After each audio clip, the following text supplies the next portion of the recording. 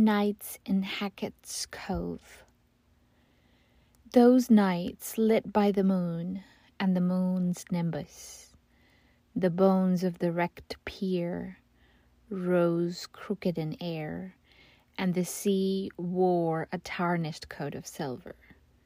The black pines waited. The cold air smelled of fish heads rotting under the pier at low tide.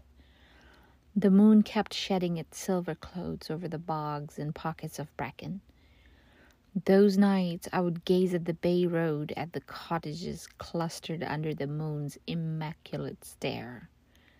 Nothing hinted that I would suffer so late this turning away, this longing to be there.